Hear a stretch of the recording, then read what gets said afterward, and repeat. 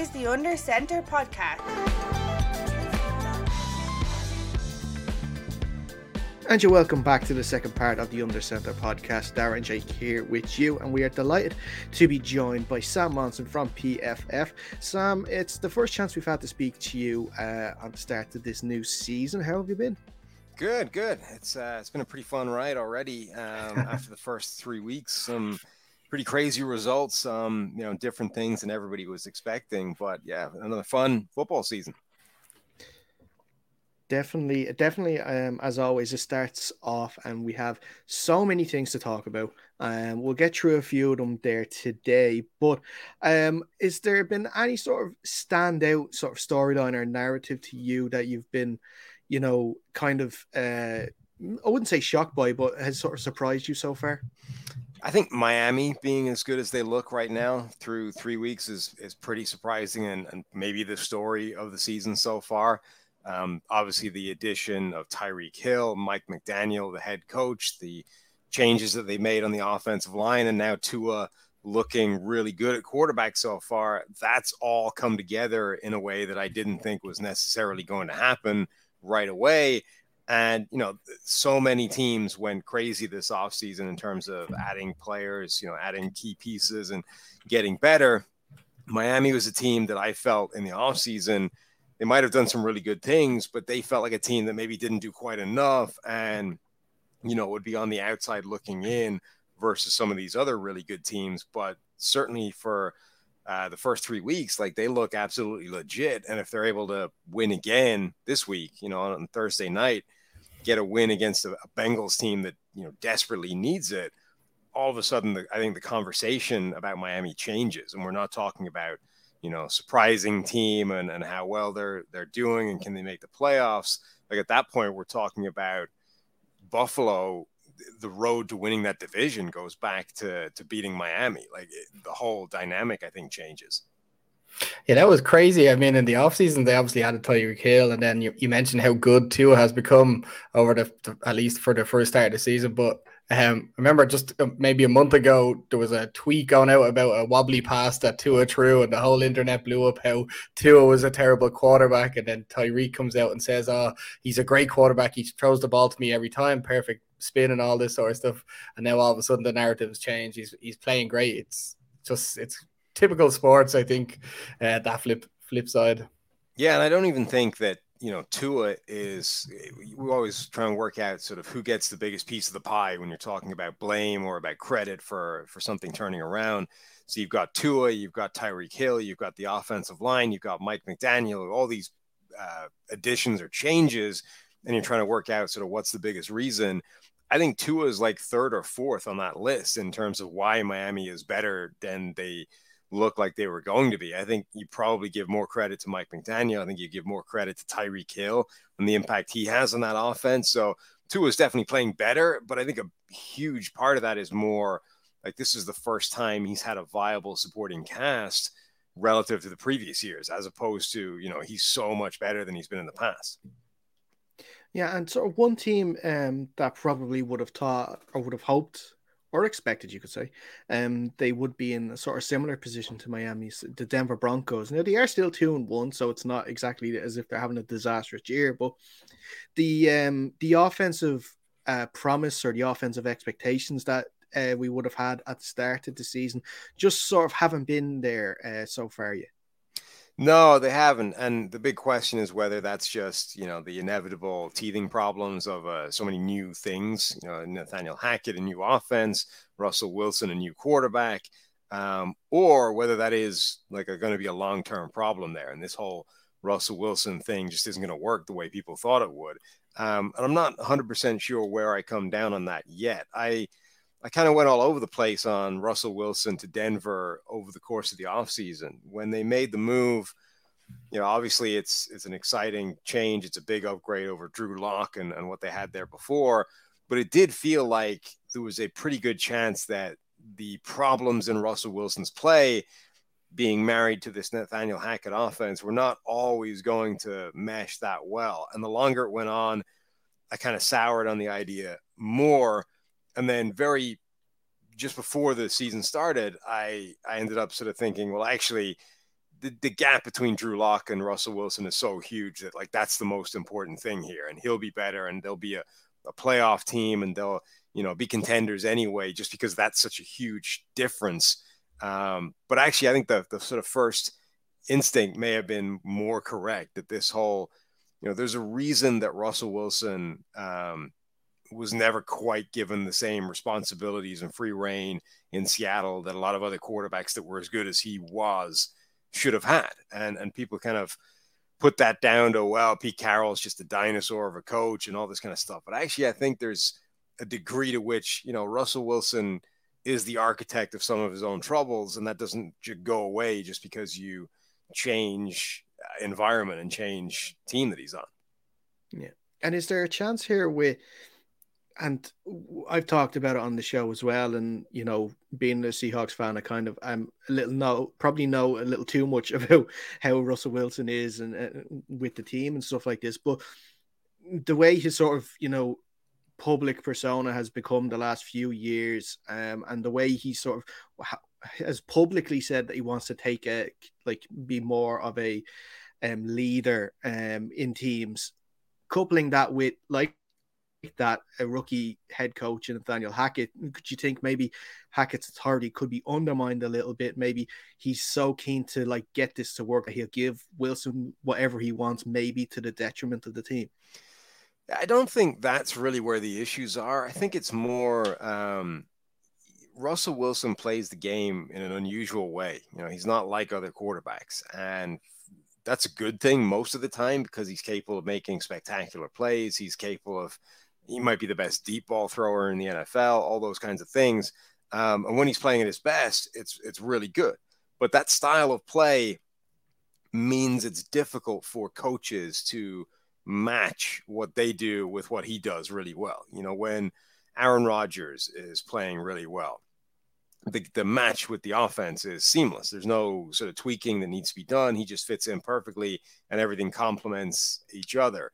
When Russell Wilson is playing even at his best, it still doesn't necessarily fit the way the offense is supposed to be run.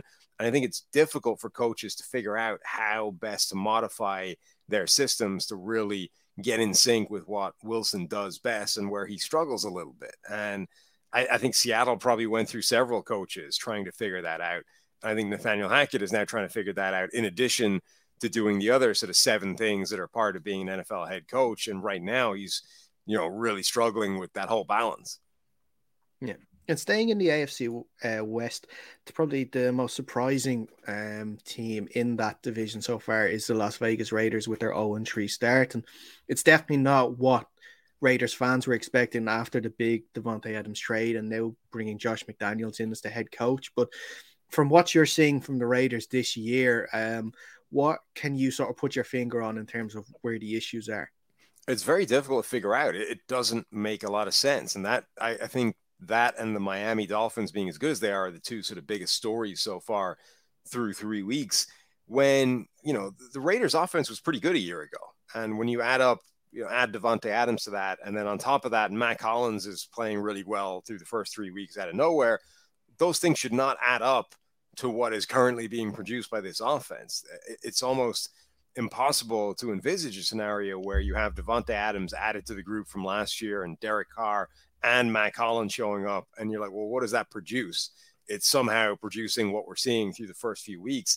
It doesn't make a ton of sense. I think there's always a little bit of difficulty in terms of a balance of trying to figure out, when you force feed the ball to a guy like Davante Adams, or when you move it around to other people, and how that whole dynamic works. But it's very strange right now why the Raiders offense is not playing better than it is, because even the offensive line, which is the biggest weakness in personnel on that side of the ball, their line hasn't been atrocious. It was an area where going into the season, you were saying, I love their receivers. I think Derek Carr is a good quarterback, but that offensive line could undermine all of it if it plays badly enough.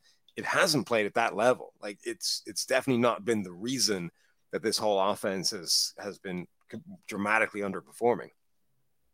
And Sam, on a different note, is there a player from the start of the season, your preseason assessment, that has pleasantly surprised you? And on the flip side, has there been someone you thought was going to do really well, but is just now struggling for some reason? I mean, so far, Jalen Hurts, I think, has taken a huge step forward at quarterback for the Eagles. And that was their big question mark heading into the year. You know, they've done a lot of good things. They've really built a team in a smart way over the last few seasons.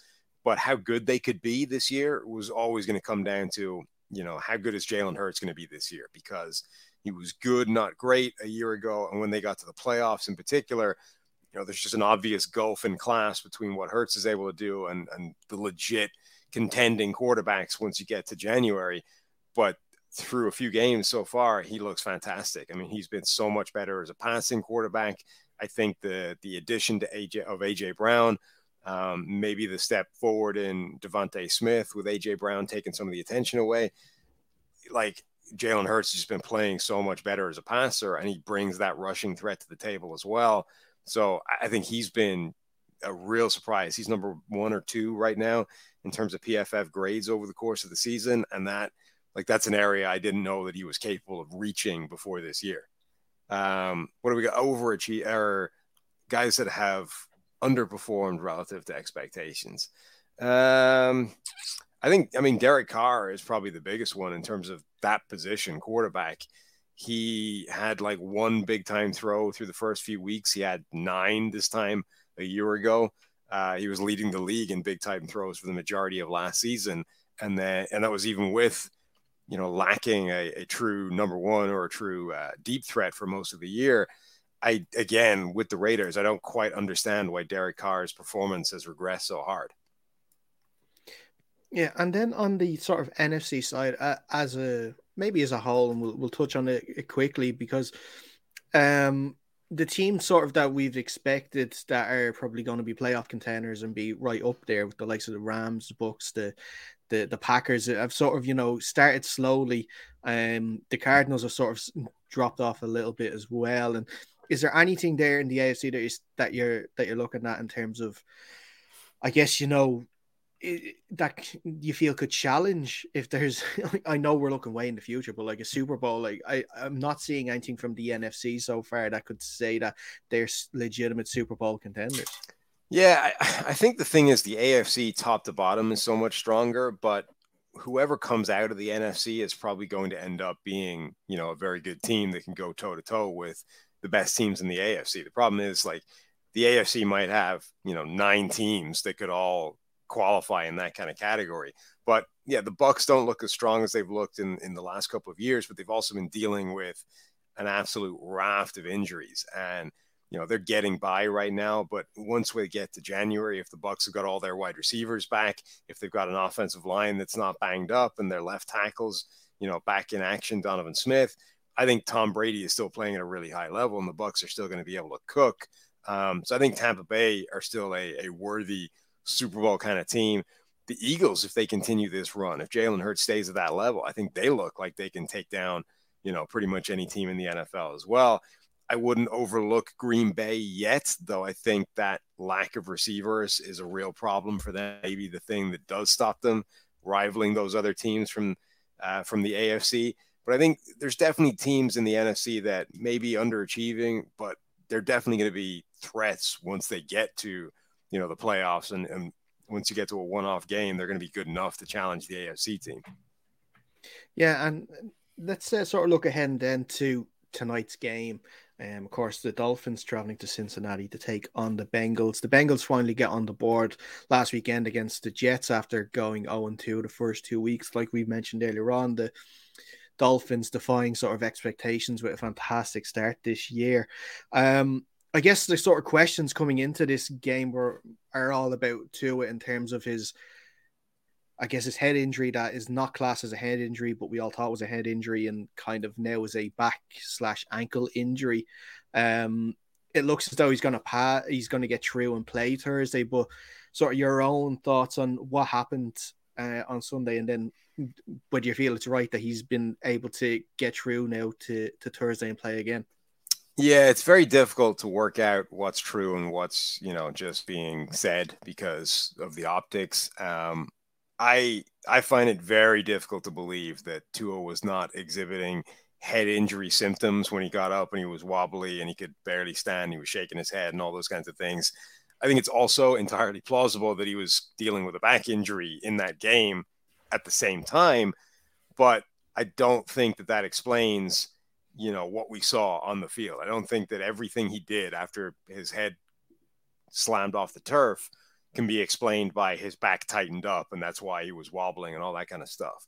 At which point you get into the idea of, well, if a guy's displaying obvious head injury symptoms, does it even matter that he passed the concussion protocol, right? Which is the bottom line here. And I think that rugby deals with this as well. Like there is no defined concrete test for concussion. The rugby has the HIA stuff. The NFL has the concussion protocol. There isn't like a black and white test. Like this is the best guess of medical professionals to try and get as close as possible. But guys will, they'll pass it or they'll fail it. And if you fail it, it's almost certainly a big problem. But just because you passed, I think doesn't mean there was no issue. And in particular, I think when there's visible evidence of somebody dealing with some kind of head injury, to me, that should immediately rule them out of the game, regardless of whether they pass or fail any kind of concussion test. Emmanuel Acho had this story on Twitter where he said that he got his bell rung in a game. He did the concussion protocol test. He passed it. And later that day, driving home from the game, he got to his street and didn't know was his house. So the fact that you're able to pass the concussion test doesn't necessarily mean anything with regards to head injury. And then even like if you're trying to stamp this kind of thing out of the game, if you're trying to change the way we treat head injuries, it almost doesn't even matter if the back injury thing is 100% true. Like just for the optics, you should keep him out. You should pretend that it was a head injury and say, we are treating it with we're going to err on the side of an abundance of caution. This looked like a head injury. We are going to assume it is, and he's done. He's not coming back into the game. So I just don't think it's terrible optics. And that's assuming that everything is above board, which who knows? Yeah, I completely agree with you. It's something that it's so severe and we know so much more about than we did maybe 5 years ago or 10 years ago, that maybe just err on the side of caution on anything that looks like a head injury. Yeah, I think you're absolutely right. Yeah, full agreement there. Looking at then sort of some of the bigger matchups coming into this game, and you can't look past the two wide receivers for the Dolphins in Jalen Waddle and Tyreek Hill, and coming up against Eli Apple and probably Chidozie Awuzie, I think it is going to probably be the other one. Interesting after the game on Sunday, Tyreek Hill calling out Eli Apple as well. Looking forward to this game on Thursday. I'm sure it's going to be that battle is definitely going to be something to watch out for this evening.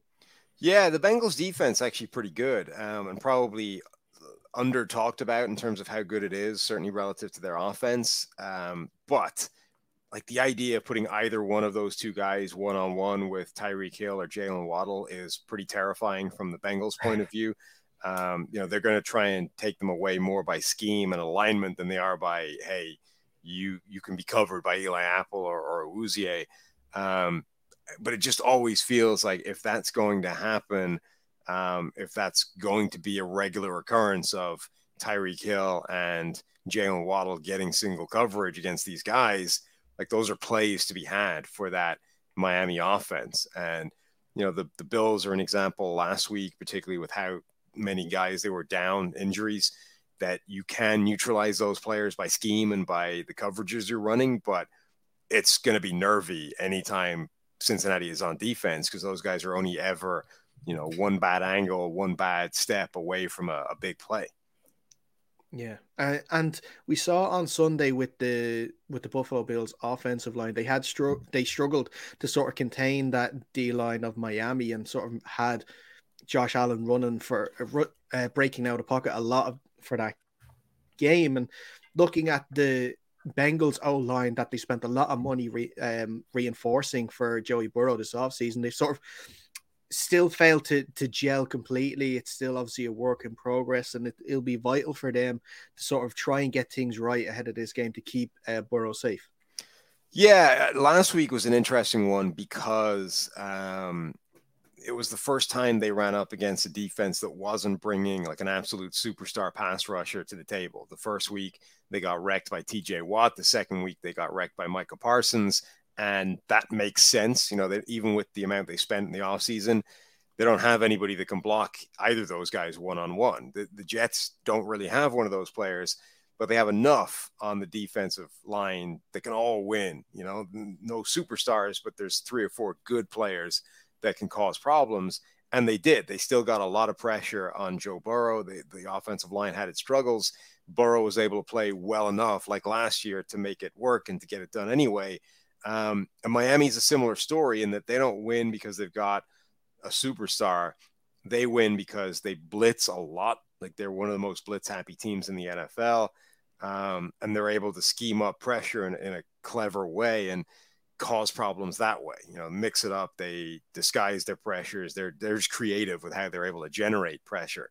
So I think it's going to be another game where Joe Burrow will be under pressure a lot. And then the question is, is he able to overcome that, or is the pressure does it take long enough to get there where he can get out of trouble and make some stuff happen? Because I think there's also like a difference in the severity of pressure that comes, which is some of the reasons sometimes when quarterbacks can get it done and when they can't. So yeah, I think that's definitely maybe the most fascinating element of this game, whether Cincinnati's offense can find any kind of answer to the Miami pressure packages. And Sam, on your side, if you're the Bengals, how are you planning to win this game on Thursday? Yeah, the problem with the Bengals is from a game plan standpoint, it's just relying on their playmakers. Like it's relying on Joe Burrow trying to make those kinds of plays happen. It's relying on Jamar Chase being able to win one-on-one against guys like Xavier Howard, because that's how they were doing well last year when they did so well. It was basically just wasn't anything fancy. It wasn't schematic creativity. It was just Burrow and Jamar Chase, making things happen. And that hasn't been there as much this year. And that's probably inevitable, but they're so good that it's always possible. Yeah, and just it's kind of a sneaky sort of, miss that we've seen from the Bengals. They obviously lost CJ Uzomah in the off season, and he was sort of the outlet for Burrow. You could say that if the star receivers that he has weren't available, Uzomah seemed to always be there to sort of be the outlet to get them those couple of yards. They've had Hayden Hurst in this year, but he hasn't been able to have that sort of at the same sort of quality Uzomah has. Is that the tight end position? Is that something that they've missed so far this season? Maybe a little bit, but I think a big part of that is the issues they've been having with pressure, and just everything is down across the board. And, if they had the same kind of platform that they had last season in terms of Burrow making spectacular plays more often, I think you would see Hayden Hurst probably have a season closer to CJ Uzomah than he's having right now. But there's a reason that Hayden Hurst is on his, third or fourth team since being a first round draft pick. Like the guy hasn't worked out. He is more of an athlete than he is a well-rounded, effective NFL tight end. And, that's the reality of bringing in a guy like that. It's a nice move to sort of take a gamble on that kind of athletic potential, but he's probably not going to be a high-end player for you. Yeah.